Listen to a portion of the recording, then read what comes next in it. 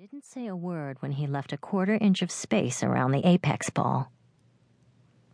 If she took her time and played him just right, she could probably take him for another 250.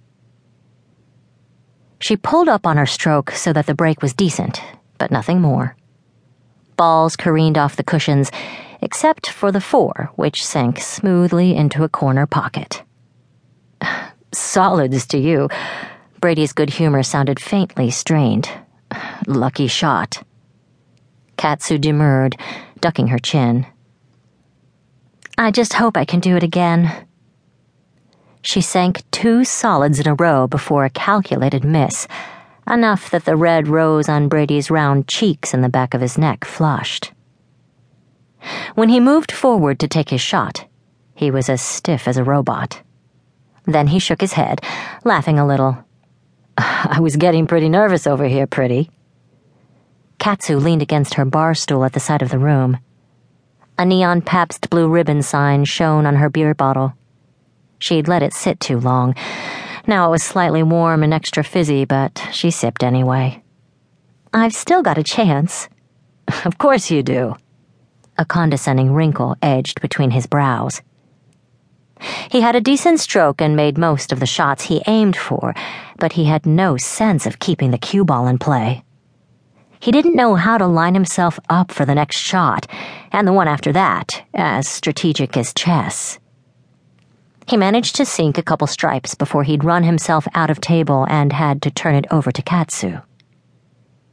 She slipped off her stool. Her skirt rode up her thighs, let him have a glimpse of heather gray wrapped legs. It was probably the nicest thing he'd carry home with him. Katsu was bored. She wanted to go home and watch Kerry Washington be awesome on TV, not spend another 5 minutes with this guy. Pool hustling was the most exciting thing in Katsu's life, and she liked it that way.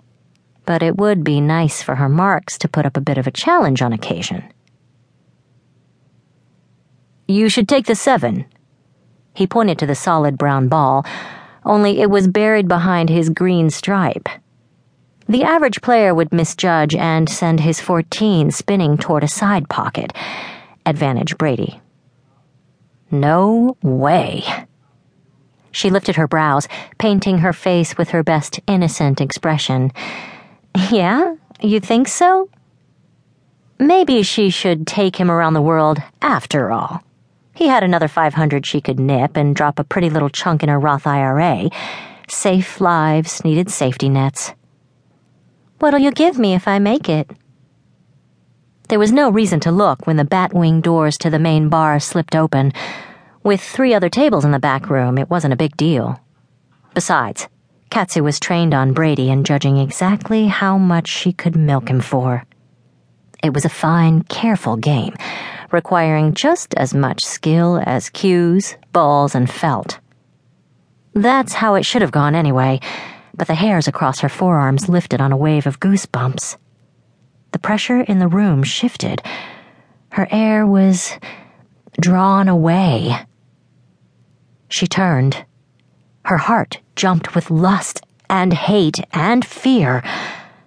Evan Summers was the last man on Earth who should have been standing in a dingy neon and fluorescent-lit bar like drifters.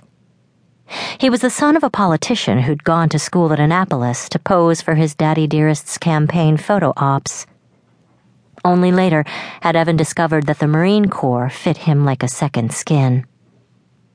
And she had given him her virginity. She jerked back toward the table, feeling as if every tendon was cut. With one hand on the bumper, she sucked breaths as fast as she could, but nothing helped. Her head floated around the lampshade hanging above the pool table. A field of dingy green swam in and out of her vision. You okay, pretty? Brady asked. He came close enough to put a supportive arm around her waist, and didn't miss the opportunity to graze his thumb across the side of her breast. She nodded and swallowed a knot the size of the 8-ball. Evan was really, truly standing before her. They'd done their best to avoid each other since breaking up the summer after she graduated from high school. That meant he brought terrible news.